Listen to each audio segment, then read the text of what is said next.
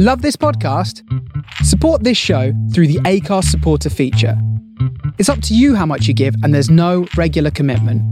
Just hit the link in the show description to support now.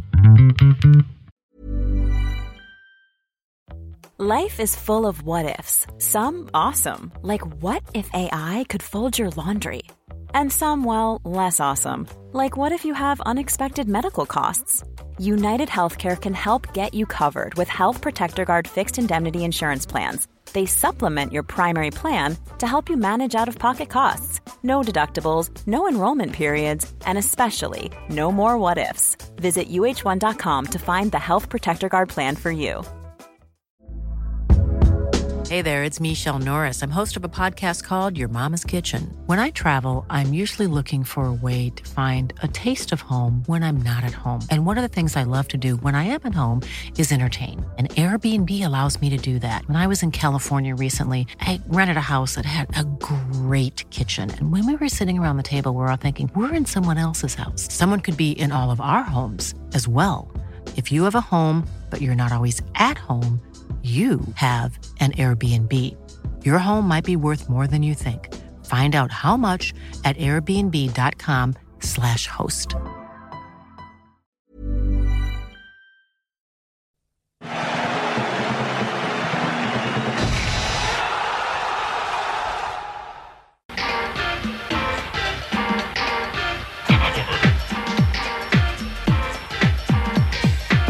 Campionato di calcio italiano.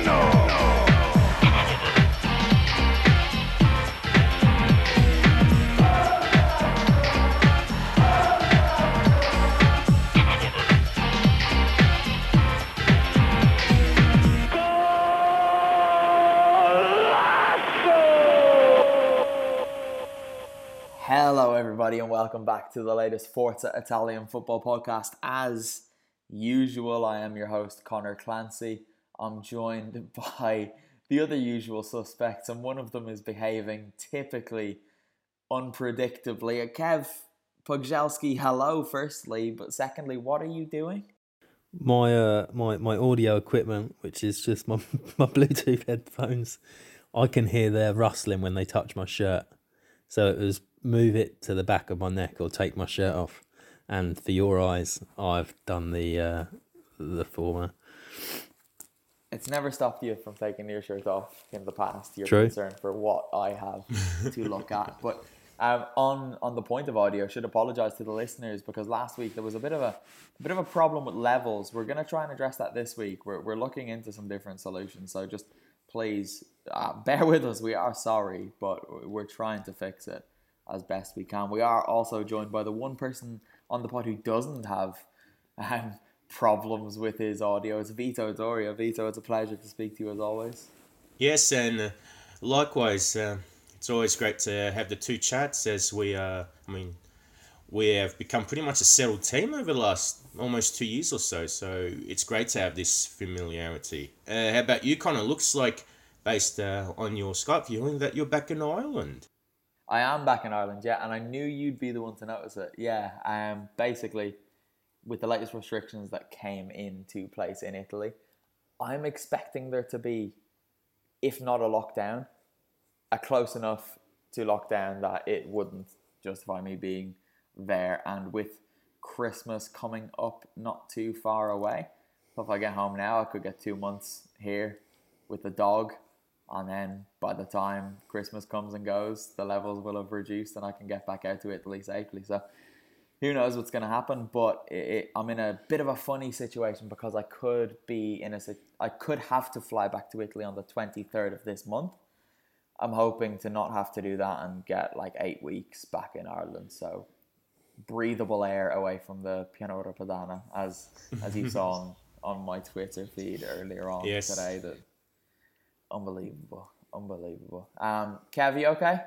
Yeah, I was just found it interesting that you were going home for the dog and not family.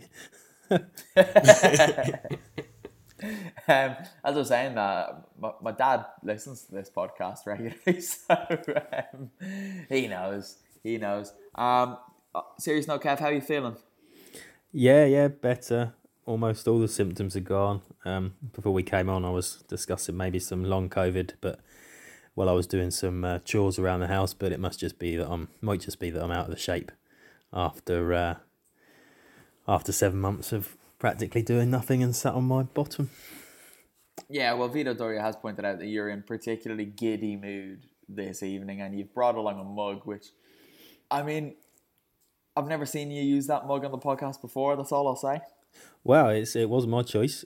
Stacey bought me a cup of tea to see me off before she went up to bed, and she chose a very fetching LFC mug after our victory in Atlanta. It's very very apt. I nearly complimented the mug as well because it looked like it's in the design of that Croatia shirts, you know, the red and white checks, and I was about to compliment it, and then I saw the gold liver bird, and I thought, best not. Best just keep my mouth shut on that one, but there you go. I can't remember if you answered the question, Kev. Are you feeling okay generally? Obviously, last week we discussed that you had tested positive for COVID. One of the loyal listeners, Frank, who is, I think, everyone involved with Calcio Twitter will say that he's one of the most valued members. He's always about. He joined us in wishing you well, so I'm sure you appreciate that. But are you on the mend? Yes, very much on the mend, and hopefully that's most of COVID gone. Yes, hopefully. Well, and I mean, in the wider scheme of things as well, the vaccine news obviously very, very promising today, by far from being anything confirmed yet, but I mean, it looks better than it has in the last 11 months, so small positives, but we're not here to talk about that. You guys hear enough about that in your daily lives, I'm sure, if your lives are anything like mine, which, to be fair, I hope they're not. But we're going to talk about some Serie A, because another week has come and gone. We're into the international break now. I'm not too disappointed, although I do feel like these early season breaks really stunt the fluidity and the flow of how the season progresses early on.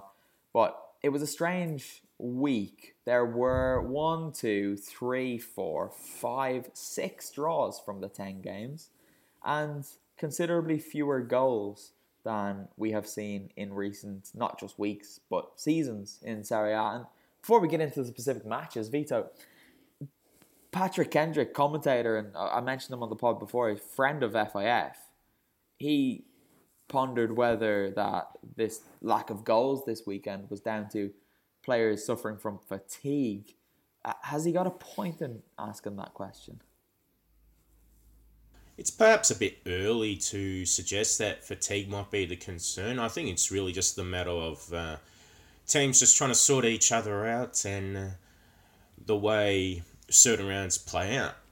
I've noticed in other leagues that there have been rounds where they have had a shortage of goals too. So although compared to the other rounds of Serie A, this round wasn't the most prolific, but we've had other goal fests previously, and looking at the other leagues, there were a few rounds where they didn't have many goals, especially La Liga I noticed, but they had a bit more in this round, and Bundesliga, they pretty much went back to normal with their share of goal fest this weekend, but I noticed in other rounds there wasn't a lot. So sometimes it's also just a matter of who plays who and what tactics they put out on the field. I mean, I don't know how long we're going to go into Sassuolo Udinese, but for a matter of speaking, when you have a team like Udinese that plays the way they do, it's not easy for a team as exciting, free-flowing as Sassuolo to just produce the 4 or 5 goals that we expect them to. Kev, you shook your head. Can we talk about that? Because that was dour. Oh my God. If people have listened to this podcast for a while, they know that we wouldn't be opposed to seeing Udinese get relegated. Kev, this game showed exactly why we wouldn't be disappointed to see the back of them. Yeah, I'm not a great lover of a Friday night game of football, but after Sassuolo Torino a couple of weeks ago, which, as again, wasn't great for the majority of the game, had a sort of flurry of activity. But I found myself watching this wishing that the fog would descend on the stadium and shield it from my eyes, because it was just truly dreadful. And proof. I think that Udinese can suck the life out of most teams, and maybe that's how they're going to stay up, by drawing their way to sort of 35, 40 points this season. But yeah, there's just something very unwatchable, if I've just made that word up, about Udinese, and just No, it's okay. and just sad really that they did it to Sassuolo. What do you make of the kits? Oh, I didn't want to get onto the kits. I chose to try and ignore the fact that Sassuolo were not wearing their usual colours. I noticed a 100 on the badge, so I'm assuming you're going to tell me that they were wearing it because they formed and were wearing green and blue when they became about. But I didn't look into why they chose to sully their tradition. No, the badges changed this season for their centenary year. This kit was just released, I think, the day before the game, so it was very much done for promotional purposes. I don't think we've talked... I know this is ridiculous, starting with Sassuolo Udinese 0-0, given the games that took place this week, but I just want to get it out of the way, to be honest. I don't think we've addressed Udinese's kit this season either. It's awful. Oh, the worst... I'll let Vito come in after this, but the thing I hate about it is if you've got a 2-digit number, it doesn't quite fit. It doesn't quite fit within that gap that they've allowed through the sash. But that's all I'll say, because they've had some awful kits anyway over the years. It's classic Udinese. I'm probably in the minority thinking that it's not that bad, but the reason I say that is because it's a real flashback to the 1980s. So, when I see old Udinese games, especially when the Brazilian great Zico played for them for 2 seasons, they had that design. So that's probably the only reason I have some sort of lock into it. Just the nostalgia around it. But yeah, putting that aside, it's not too much to write about. Fair point, I suppose. You've made a point well. It's very much on brand for you. I'm going to give you guys a choice because there were 2 really big games this week and another that turned out to be quite a big result. The 2 obvious games are Lazio-Juventus, finished 1-1.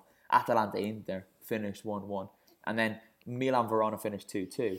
So, Vito, we'll start with you. Which of those 3 games would you like us to start with? Ooh.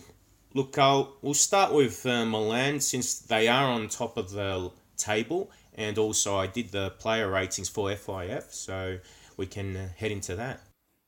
Let's do it. I mean, it just showed how much the mentality of that club has changed, right? Ibrahimovic misses a penalty. They have a goal ruled out in stoppage time. And then within, 1 minute of the restart of that disallowed goal, Ibrahimovic just scores anyway. The willpower alone that is getting Milan these results is quite impressive, Vita. Oh, it's incredible how they even managed to keep on persisting. They did until the final whistle.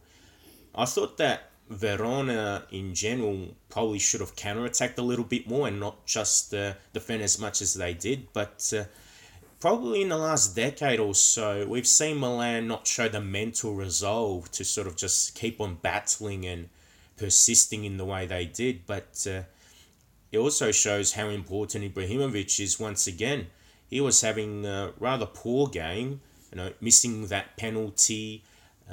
He missed a few other chances, and there were times where, although he had some good link-up play, there were other times where he probably wasn't as influential or the service to him wasn't that great. So I think it would take someone with his sort of mental strength to score that header late on, because I think players who don't have his confidence would not have scored that header or have persisted in the way he did. Brahim Diaz didn't come on until the 78th minute in this one, Kev. Is there something about, did Pioli wait a little bit too long to make those changes in search of a result? Not sure about that.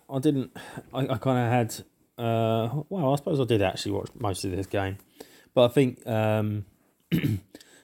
Verona was sitting so deep Milan were in full control towards the end of the game, that sometimes you can, unless it's going tragically wrong and you're not creating chances, you can make changes for the sake of it. Particularly now we've got the 5 substitutes for as long as they're here. So I wouldn't feel too badly about the time it took Pioli to make changes, really, because I think a goal would have came anyway. Like you say, that mental strength that Milan are now showing. You might not feel badly about that, but I feel really bad for Frank Kessie, because when he rocked up at Milan, he was told he was taking the number 19 shirt, which he had obviously worn with Atalanta. But then, whatever it was, a couple of days later, Leo Bonucci came along and said, no, that's mine, and I'm captain. So Kessie's been stuck with the number 79 since, and he was penalty taker, and I don't know if he ever missed one. He always scores his penalties. Even with Atalanta, he was the same. Now Ibrahimovic has taken over penalty taking duty, despite the fact that Vito, he's not been very good at them this season. No, he's missed 3, so yeah, it's a very poor record. And Ibrahimovic said after the game that from now on he'll give the duties back to Kessie. So hopefully he keeps his word, and Kessie does start taking them again, because he's got a thunderous kick, and it'd be very hard for any top goalkeeper to save Kessie's penalties. Yeah, it's best for Ibra to weave his magic in open play. It's weird though, because Ibrahimovic used to be an amazing penalty taker, and even the most recent one he scored this season kind of squirmed in, you know. And Kev, is there anything you can take from it, or is it just a little weird thing that's happening lately with Ibra? Yeah, I think it's probably just a little weird thing. I saw somebody tweet over the weekend that this was he's playing the best football of his career. I think it was like from a generic account somewhere that probably doesn't focus that much on European football outside of whatever league they're focusing on anyway. But I thought to myself, that's a strong attitude to have over, someone who's had the career that he's had. But yeah, it's probably just one of those. And if you've missed 3 penalty kicks on the bounce, you're probably best handing duties over to somebody else, even if it's just for a short time. Well, I mean, Ibrahimovic did become the first Milan player to score in 7 consecutive Serie A appearances in the 3 points for a win era. He's 39. Oh yeah, it's a great age. Well, you would say that, wouldn't you? Yeah, I wish I could do the things that he could do with his body, or play at the level that he could. As you said earlier, you were out of breath. Putting together a chest of drawers. Yeah, that's long COVID. I'm sure it's long COVID. But yeah, I think there's an element that even though he's still physically, a wonderful specimen of any human, regardless of age, he is tailoring his game to sort of suit the needs of the team, to suit the needs of his body probably, and to get the most out of it for probably another, dare I say it, a couple of seasons.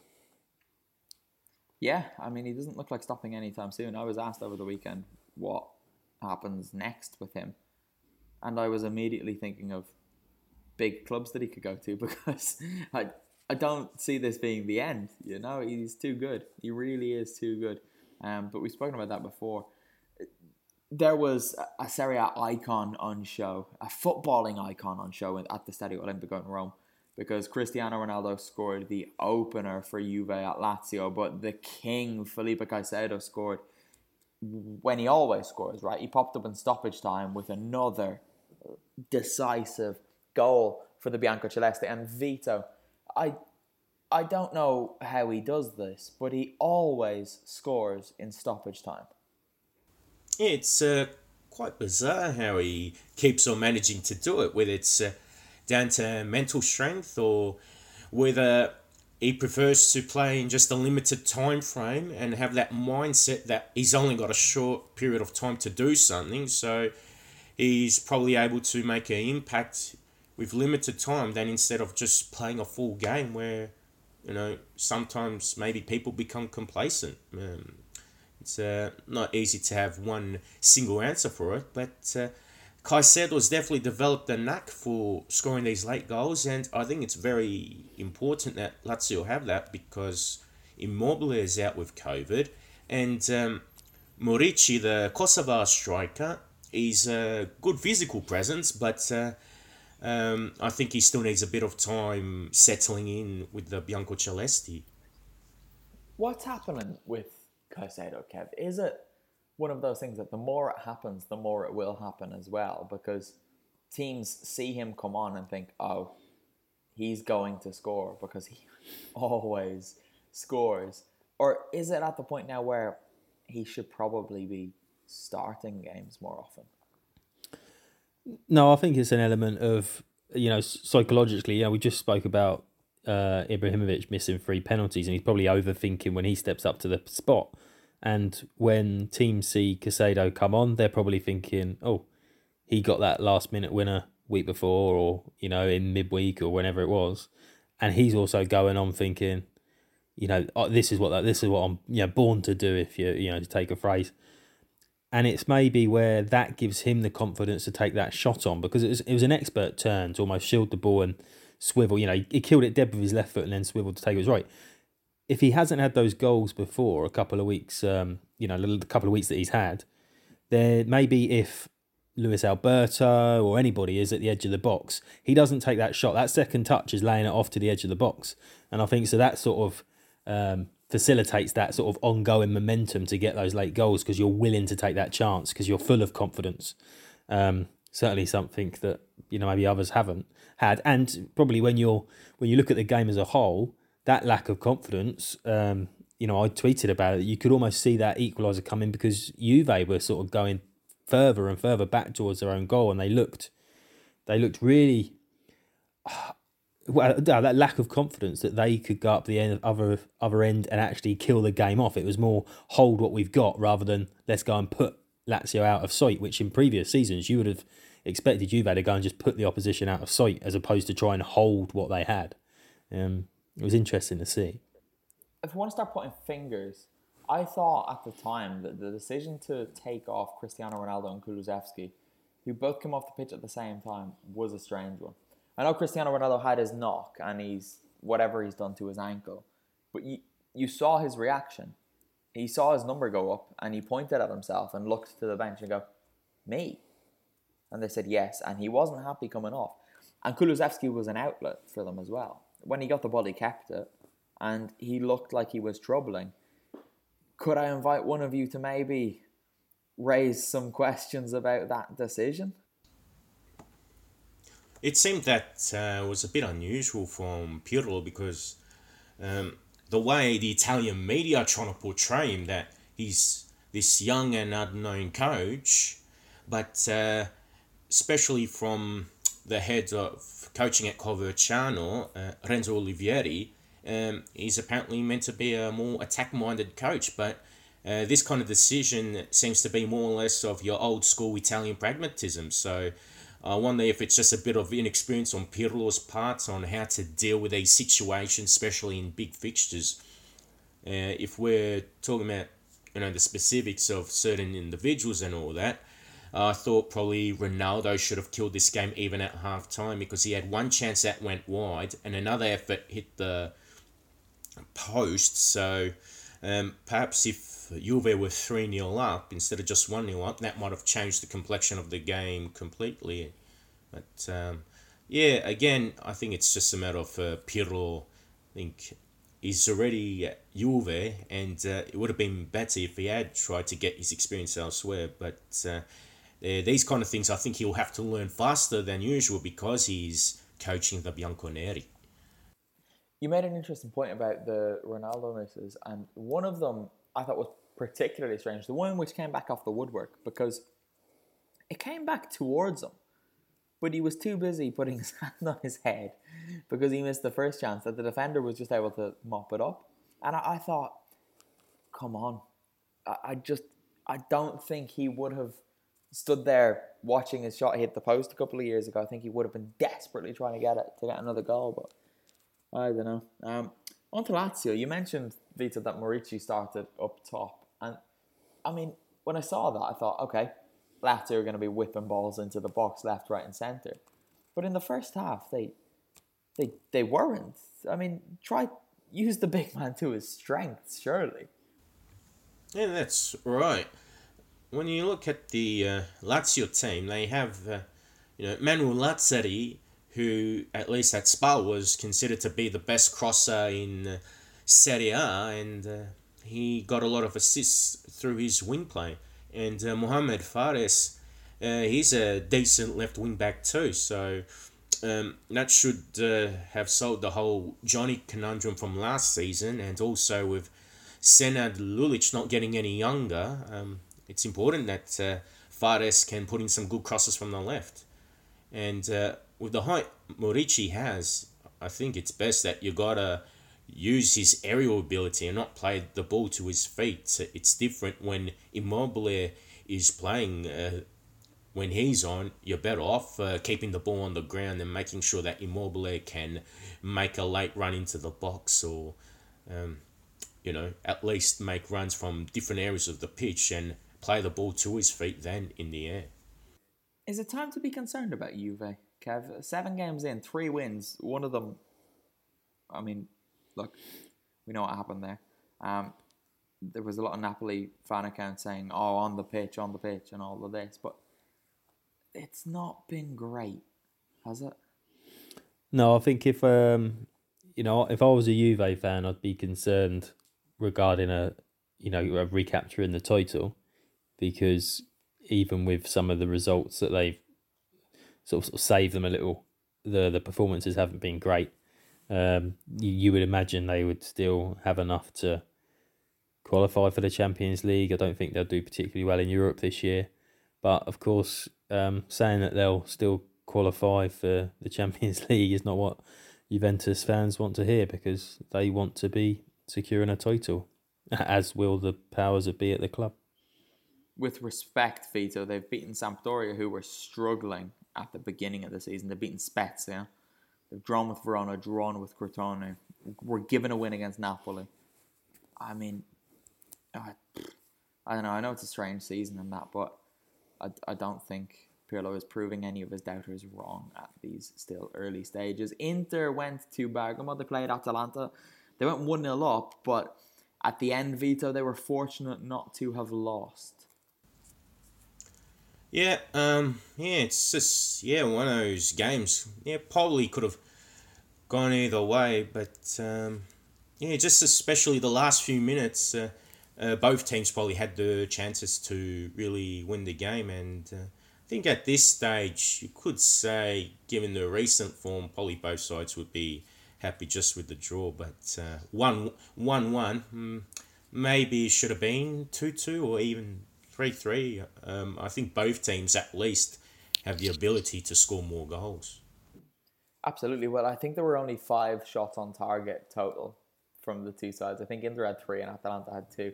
But one of the reasons for that is because I do think both teams probably deserve credit for their defensive efforts. And one of the reasons for Atalanta's odd defensive solidity was Cristian Romero, Kev. I think he just provided yet more evidence that he should be the guy starting at the centre of their defence with Toloi and Jimshiti either side.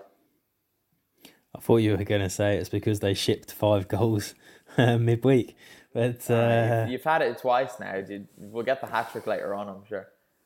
Yeah, no, I do rate Romero. I saw him, I actually saw him against Juve for Genoa a couple of years ago. It was even 2 years ago now. Might even mean the start of last season. And yeah, he certainly looks solid, commanding. He seems to communicate quite well. There's some of the things that you can pick up when you're watching games behind closed doors. And certainly he should be in there almost as the first of that back line for me.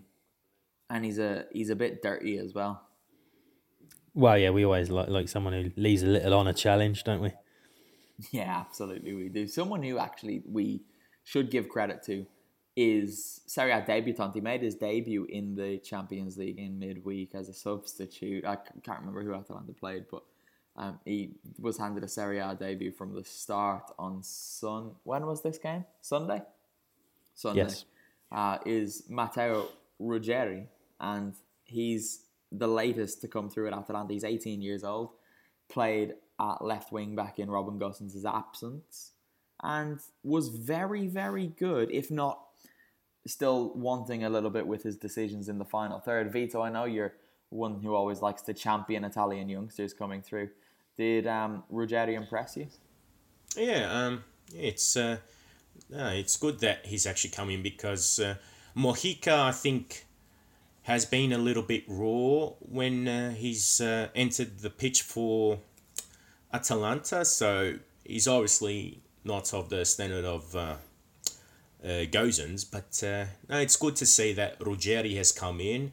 I saw before the pod that he's in the top 10 of youngsters that have made their debuts this season, so that's great to see. And just in general, I think it's great to see another young Italian kid coming through, because Atalanta has had that reputation for developing Italian youngsters, but in the last few years, I think there's been a lot more imports coming into the squad. So it's great to see that they're willing to give another local a chance. And with Gasperini, you know that he knows how to improve a player tenfold. So I think Atalanta's the ideal team and environment for any youngster, not just Ruggeri, to improve as a footballer.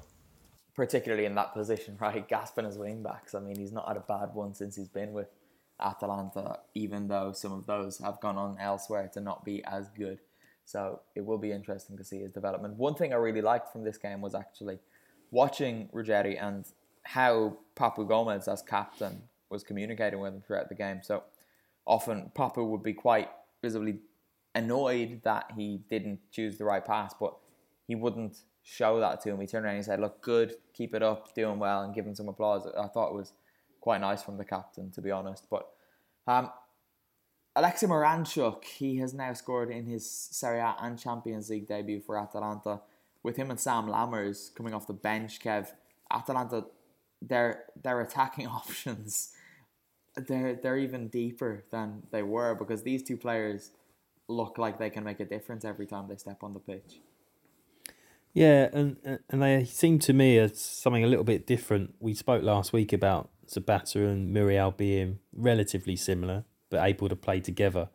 And it just looks like they've got, I hate to call it a little bit more technique, but do a little bit more with the link up play maybe, or, collecting the ball around the edge of the box. We saw how Miranchuk got his goal.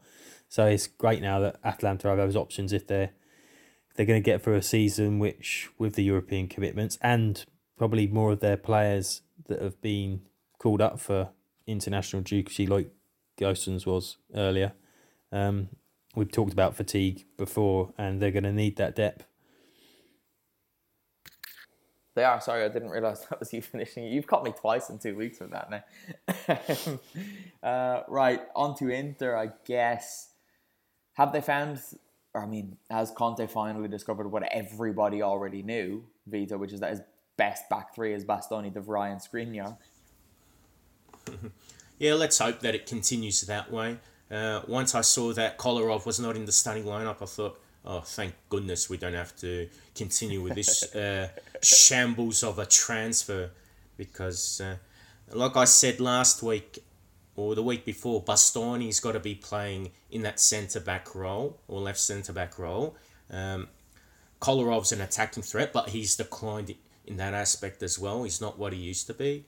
And also, with the bizarre big selection for the latest Italy squad, at least the Bastoni has been one of those late call-ups. So I think it's well-deserved that he is featuring in the senior squad and not just in the under-21s team for the Italians. Bastoni should be the first defender on the team sheet for Mancini. Well, when you consider that, he's a long-term option, firstly.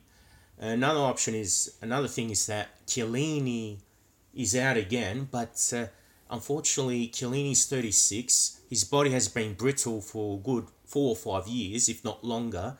So he cannot be dependent on to play consistently. Romagnoli has had to drop out with injury again. And I do like Acerbi a lot, so he's a player that's worth including. But just something about Bastoni. I think he's probably a bit more confident on the ball than what Acerbi is. So Acerbi probably in the defensive aspects, he's probably a bit better, more experienced, whereas Bastoni, I think he's a more refined player, if you like. My first year in Parma, he was obviously on loan there from Inter, and he played alongside Bruno Alves, and it was just, you could see through every game how the Portuguese was talking him through step by step. It was almost like he was holding his hand through the games, and he improved so much over the course of that season to the point where his absence last year really hurt Parma, because they didn't have someone to accompany Bruno who was as good as Bastoni. And if you had said that to them at the beginning of his loan, I don't think anyone would have believed you, but he's a phenomenally talented player, like really, really talented player. Kev, what happened in the last minute of this game? Why wasn't Danilo D'Ambrosio penalised for trying to decapitate Miranchuk? Probably because of the lack of contact. I thought we were going to miss this then. I thought we can't possibly miss this because I saw you going apoplectic with rage on Twitter. But his leg's so high, even if it's an honest attempt to get the ball, he's obstructed the player because he clearly pulls out from making a header because he's conscious that he's going to get a boot in the face or somewhere near his face. And I'm at a loss now anyway to even know what the rule is or what we should be giving or not giving. But it was just amazing that it didn't go to VAR more than anything else. Where they did look at it. The ref didn't consult it, right? Because obviously these things are checked, because someone is always watching them. So there would have been a conversation where somebody watched that back and said to the ref, "No, I don't think you need to look at that again."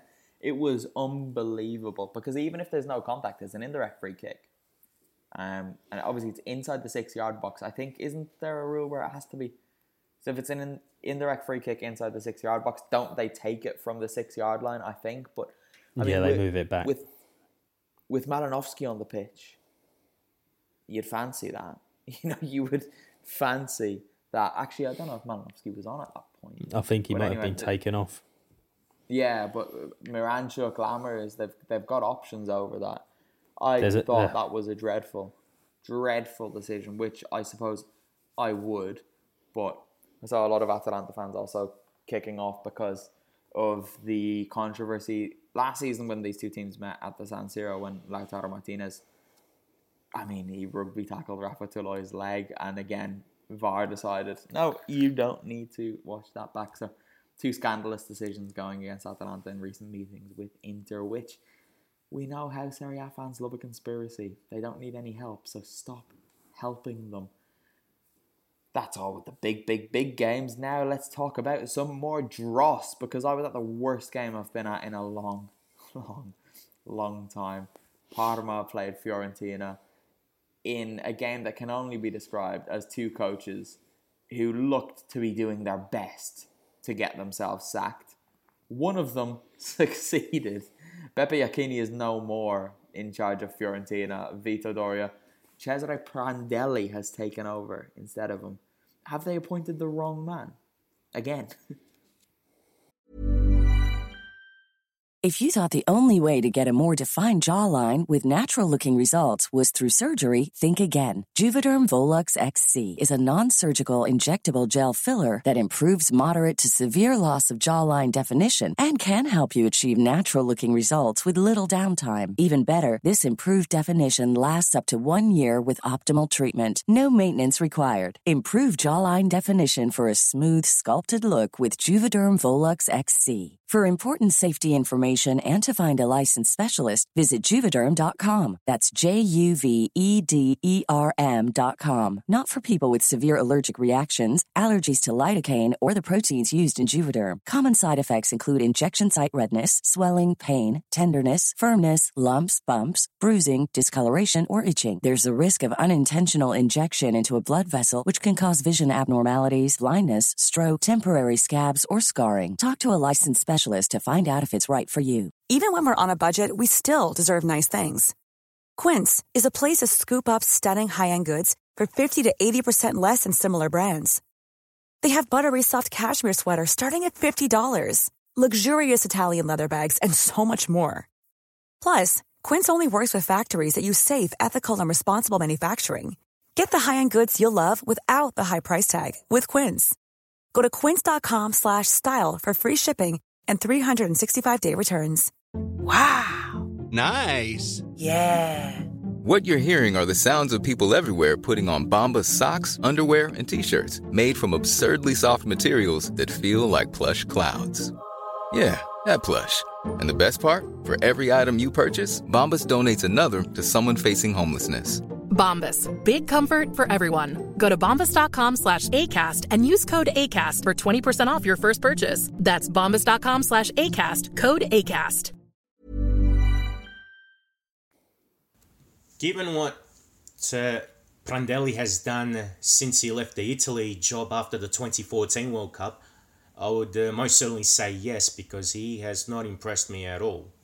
That being said, although the environment and the circumstances have changed, Prandelli has coached Fiorentina in the past, and according to reports in the Italian press, especially from Sky Sport, it does sound like Prandelli's just another stopgap solution, and that possibly Fiorentina will be getting another coach next season. So hopefully Prandelli can give him a basic identity to follow, or be a bit more flexible with his formation changes than Iachini. And then let's hope next year someone like Sarri or Spalletti does step in and really turn this squad into a contender for a Europa League spot, or even fight for a Champions League spot, because I think the talent's there. Just Iachini was not utilising those talents in the best way possible. Yeah, I mean, nobody thought Iachini was the right man for the job, except for Rocco, apparently. And then even fewer people thought he was the right man to keep the job when he extended the contract. Kev, guess how many shots on target Parma had? 1. Fewer. Oh, 0 then. Yeah, it was bad. Apparently they had 5 shots. Well, I watched the game, and I can give you my notes, which was Ribéry dive, and then after that, did anything happen? ? Well, I can answer that with something that I tweeted. I think it was into the second half. And I don't usually like complaining about the quality of matches, particularly the ones that I'm at, because I realise that in any season, I'm in quite a privileged position to be going to Serie A matches every week. Given what's happening at the moment, I'm in an extremely privileged position to be going to Serie A matches. But at 10:10 on, I think 10:10? Yeah, second half on Saturday evening, I just tweeted, nothing is happening, because absolutely nothing had happened for quite some time before then. It was dire, like really, really dire, to the point where I was just trying to find anything interesting to talk about. And the most interesting thing I could come up with was Eric Pulgar doesn't wear Pulgar on his shirt anymore. He wears Eric. That's a strange change of branding, isn't it? Yeah, I don't know if there's a reason behind this. I saw your thread you started, and I know you were unaware of the reasons that so Dele Alli doesn't wear his surname because of his absent father, I believe. But yeah, to change halfway through, I remember others wherever Jimmy Floyd Hasselbank was at the time decided to start with Jimmy and then went back to Hasselbank. And I brought up the obviously very well-known ex-Liverpool fullback Steve Harkness, who went off to play for Benfica under Graham Souness and chose to have Steve on the back of his shirt as opposed to just Harkness, which is a personal favourite that I hope both of you remember when these things come up in quizzes. I think that is one of my favourite examples. Obviously, I went with Juraj Kuchka, who wears Kuko on the back, and then Pulgar as my two examples to get the conversation going. One of the best has got to be Lazio's Luis Felipe. He's referred to as Luis Felipe, so to confuse everyone, he wears Ramos on his shirt. The Hasselbank one was good. Marco Jackson, FIF contributor, every once in a while pointed that out. There were some others. Teo Hernandez, of course, just wears Teo on his shirt. Lautaro, but I think it's a little bit different because he is kind of referred to as such. Prince, it's a classic of the genre, obviously. So if you do have any other examples of this, excluding Brazilians, because we know, just don't mention Brazilians. Kev, have you got another example? Not another example, but just another quick comment on this, and then something that you were on before. There was a rule, and I'm not sure if it was a UEFA rule, if this was a British rule, that you could only use a name that appeared on your passport or official documentation, because I think it was Neil Ruddock rolled out for Swindon or somebody towards the end of his career with Razor, and then he got a fine, and then that was where I read this rule was imposed by somebody anyway.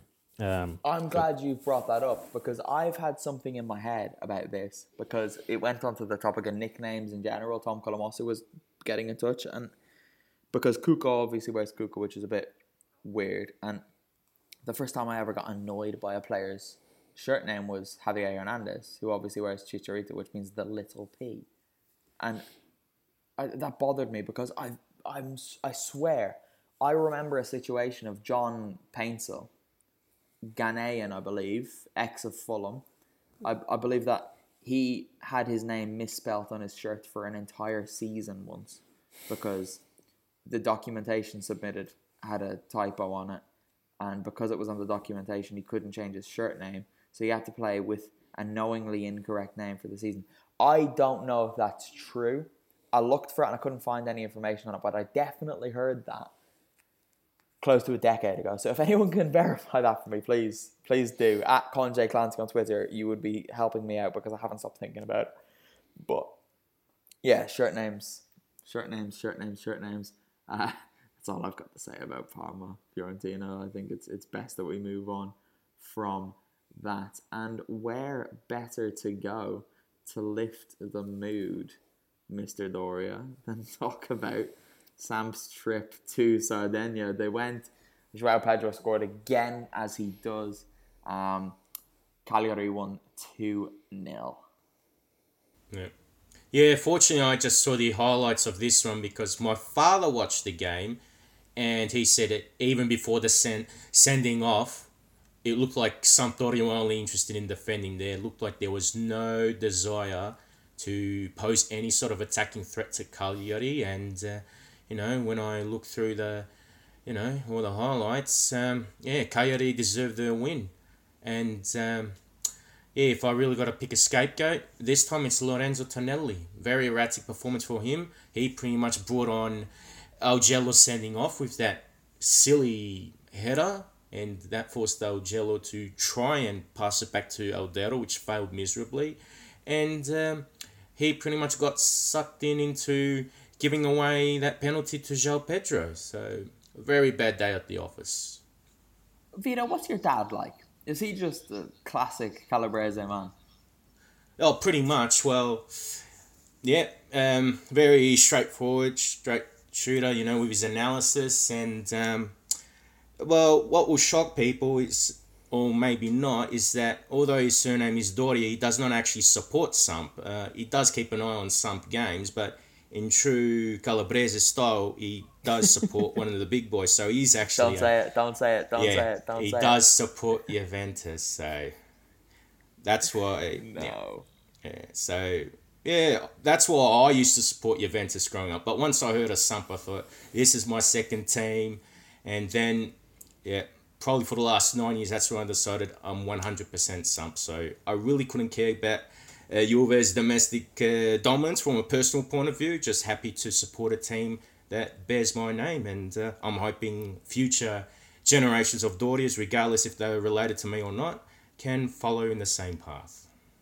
a result that will have no doubt helped Vito get over his beloved Samps loss was Genoa losing 3-1 at home to Roma. Kev, Henrik Mkhitaryan scored a hat-trick. He's kind of under the radar, isn't he, about the fact that he's still a very, very good footballer? Yeah, but I think because he can be somewhat inconsistent at times. He had 2 or 3 other chances as well. He struck the bar early on in the first half before putting Roma ahead just before half-time. And he looked like he really had the sort of bit between his teeth and wanted to be the game changer and was the game changer. But just too many times when you watch Roma, he just passes you by. You forget he's on the pitch until he's substituted or until he steps up to, take a set piece or gets fouled in a promising area. And excellent player. Technically he's always been brilliant. Even when he was at Ajax before then making sort of his move to Shakhtar. No, his dad was at Ajax actually. I think it was his dad at Ajax. Anyway, he went to Shakhtar and then obviously came to the Premier League. That's how old I am. I'm sorry, lads. There's only so many Mkhitaryan's in the world as well. But God, I'm not gonna be able to sleep before I go and check that out now. But I'm sure it is his father. And great player, but he just doesn't do it enough for me. Kev, you're going to be getting the Good Johnsons, although either Good Johnson's dad's not called Good Johnson, is he, because of the way Icelandic names Tell me he's a Larson. Henrik Mkhitaryan was never at Ajax. No, it must have been his father. It must have been his father. It wasn't him. Yeah, it was. I was getting... Yeah. Let's just ignore me. Anyway. Yeah, well, I wish we could, but we're stuck with you now, aren't we? You came in to replace Nick one week, and about 2 years later, you're still here every week. The thing is, I squeezed it in amongst so many fast words that you can't even edit me out. Not that I would anyway. If it's you making a mistake, it stays in. Spezia beat Benevento 3-0 in Campania, which was kind of a shock result, I suppose, Vito, that it was that big of a gap. Yeah, it was pretty surprising because Benevento were at home, and although we don't have the home crowds to add to the atmosphere, you'd still think that Benevento would have given Spezia a greater challenge, especially considering that they did win twice against the Aquiloti last season in Serie B. Gianluca Caprari has usually been an important part of Benevento's attacking play so far this season.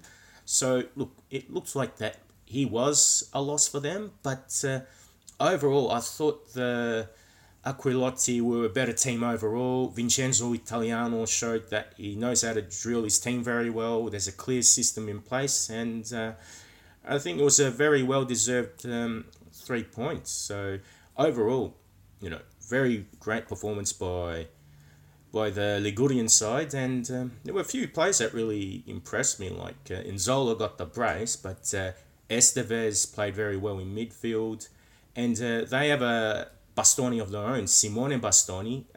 As far as I know, he's no relation to Alessandro at Inter, but he looks like he's a decent player in his own right. I've seen Spezia a couple of times. Well, I've certainly seen both their wins against Udinese and Benevento. But Benevento clearly were not doing anything that Inzaghi had asked them because he was going Did you see his crazy. face? And I would not have wanted to be in that dressing room after the game because, even if he'd said something to them during the break, they did not carry out any of it in the second half either. And he was going mental. The Inzaghi brothers actually are a joy to watch on the sidelines because Simone on Sunday, yes it was Sunday, and then running up to celebrate with Caicedo for the equaliser. They are quite good to watch. If you could have Coach Cam or something that they rolled out years ago, didn't they? Player Cam and things. Yeah, Player Cam was actually quite fun, although you didn't watch the match if you were watching it because of the way it was. I realise we've not spoken about Napoli yet. That is not deliberate. I literally just didn't see them on my list of things because I'm not wearing my glasses right now. Because, funnily enough, I can't find them. I don't know where they are. So, Napoli went to Bologna. They won 1-0 thanks to a Victor Osimhen goal in the first half. Vito, a win's a win. Yeah, pretty much. Although Riccardo Orsolini had a chance to equalise for the Felsinei late on, I think it was a well-deserved 3 points for the Partenopei. Even if the finishing wasn't at the best, at least Osimhen took that chance. And again, Hirving Lozano, I think, has really started to improve as well. So it's good that they have these different options up front. So even if they're not scoring goals for fun, if they can still have other options to help supply these other goals, again, it's good for Napoli just as the season progresses, that they don't have to rely on one or two players to score goals. They do have numerous attacking threats that can make the difference. Kev, Toronto Crotone drew 0-0. Anything? No, I didn't even bother to watch it, listeners. I saw the result and I didn't even watch the highlights. Bonazzoli should have. I thought Vito will have. When we don't watch anything, Vito always has something on it. Vito, go for it. No, look, I just limited myself to the highlights of that one too, and thank goodness when I was watching it on BN Sports here in Australia, Torino Crotone was the last game they showed, and yeah, it did look like a very dour game to watch. Luperto got sent off after fouling Belotti, and yeah, just a very poor shot at the end by Bonazzoli, who could have been the hero in that one. But at least Torino, they have got a win on the board because they did beat Genoa a few days ago. And Marco Giampaolo, again, he's the Genoa slayer. So not always lost for the Granata. Oh, there you go. I saw sometimes a game throws itself up and you just think you couldn't incentivize me enough to watch that game in my free time. Torino Crotone was one of those. Torino had 4 points coming into it. They had 1 point earlier in the week. Crotone had 1 point coming into it. Yeah, there's not a hope. There's not a hope I'm sitting down to watch that one. Sorry, Torino fans, if any of you are listening, of which I think there might be one English-speaking Torino fan that we know of. Kev, I think you know him. Yeah, I think he's local to me. And after I came over and saw you after Torino Inter last year, that's right. Yeah, I was having a quick chat with him while I was waiting for you to finish up your post-match duties. But don't blame me. It was Antonio Conte. I remember that press conference well. I was sitting there waiting for Conte to leave so I could write up the press conference, and he kept trying to leave, and the press officer was quite clearly trying to get him out after about 3 questions.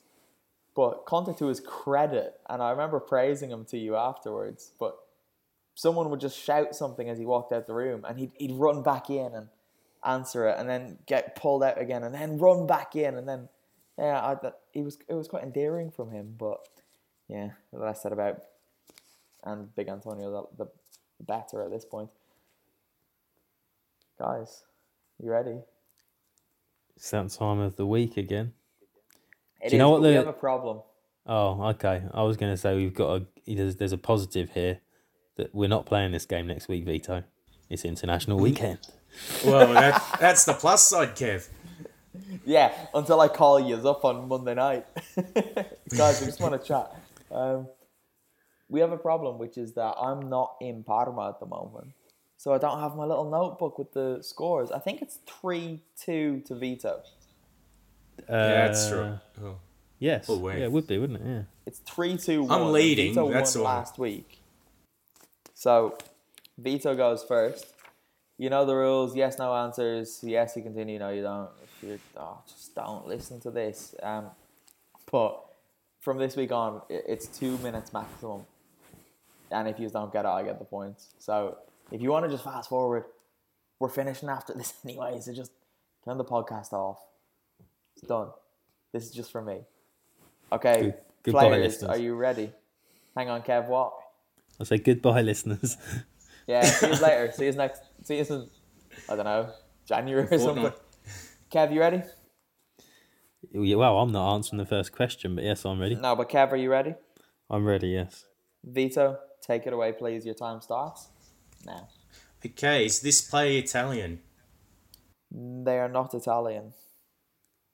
Are they a midfielder? It's not a midfielder. You didn't ask your usual question. Continue, Vito. Okay, is this player from a club in the north of Italy? They are from a club in the north of Italy. Surprisingly. Surprisingly? Okay. All right, now I'm going to go regions. And this is where I should not waste time. Okay, is this player from a club in Emilia-Romagna? They are not from an Emilia-Romagnan club. Are they from Milan? No. Oh, okay. Is this player from one of the clubs in Turin? The player does play for one of the Torinese clubs. So that's you to continue, Vito. Oh, yes. Okay. All right. So is it a Torino player? It is a Torino player. We're moving in. Okay. All right. Is this player a defender? Yes, it's a defender. Come on. All right. Oh, actually, no. I'm jumping the gun so soon. All right. Is it Mergin Voivoda? It's not, because I wouldn't like to have to say that name at midnight. Yeah. Kev, it's over to you. It's a Torino defender who's not Italian. Is it Ricardo Rodriguez? It is Ricardo Rodriguez. 25 seconds to spare. Kev has pulled it back at 3-3. Kev, I'm sorry, because last week I said you'd never get back on terms with Mr. Doria, but I don't know what happened there. Vito. Well, all the defense is foreign. Yeah. That's true. Yeah. I was under COVID last week. Point taken. All right, guys. Thank you very much. We've been the FAF pod. We're not going to be here next week because it's an international break, and Roberto Mancini is named a 41-man squad because he thinks he's Martin O'Neill now, apparently. Ridiculous decision. I know he's doing it because of COVID, but that's nonsense. He could have just called players up as a replacement. Kev, you look like you want to say something. Well, I was just going to scrap the international break. Yeah. I saw something earlier. There's a game between someone in Iceland, and now because of the travel restrictions, they're talking about a last-minute change of the game to be played in Albania. Between who? I'm not sure. It's definitely Iceland against somebody. It might be one of the British nations. Now, because of travel restrictions, they're talking about moving the game to Albania. You've already had Ireland step in to play England after New Zealand said that they wouldn't be travelling due to COVID sometime next week. This is my knowledge. I can't stand international football until major tournaments come around, really. But yeah, you just think, why are they bothering? Why are we bothering with all of the difficulties? We said this. We were saying this in September, to be fair, when the first break happened. Yes. Yeah, as Vito said, let's put a bullet in this one. Head to the website fortitalianfootball.com if you want. Follow us on social media if you want. Vito, say goodbye. Bye. Kev, say goodbye. Ciao, ciao, those that are left. And it's goodbye from me. If you're still listening now, have a word with yourself. Speak to you soon.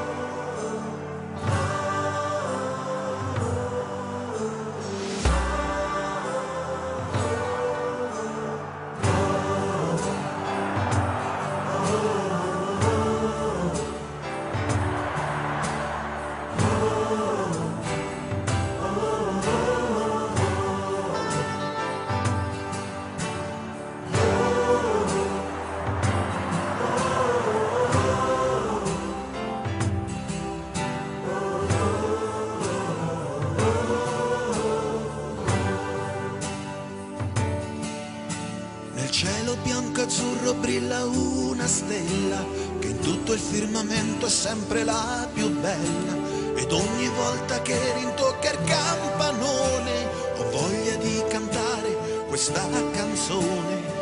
Lazio, sul prato verde vola, Lazio, tu non sarai mai sola,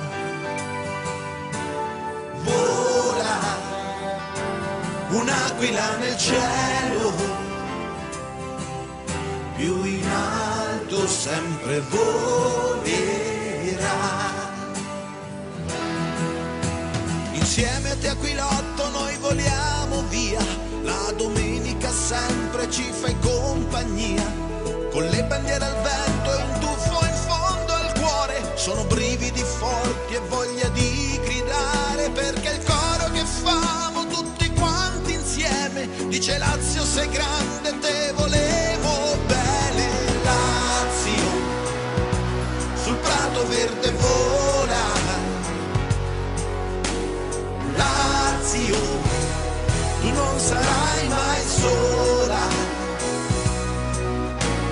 vola, un'aquila nel cielo, più in alto sempre volerà.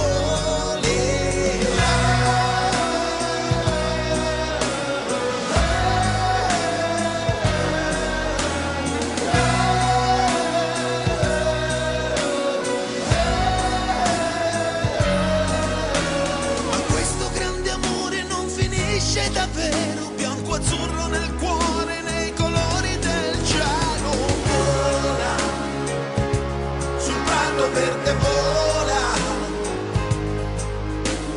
Lazio, tu non sarai mai sola, vola, un'aquila nel cielo, più in alto sempre vola.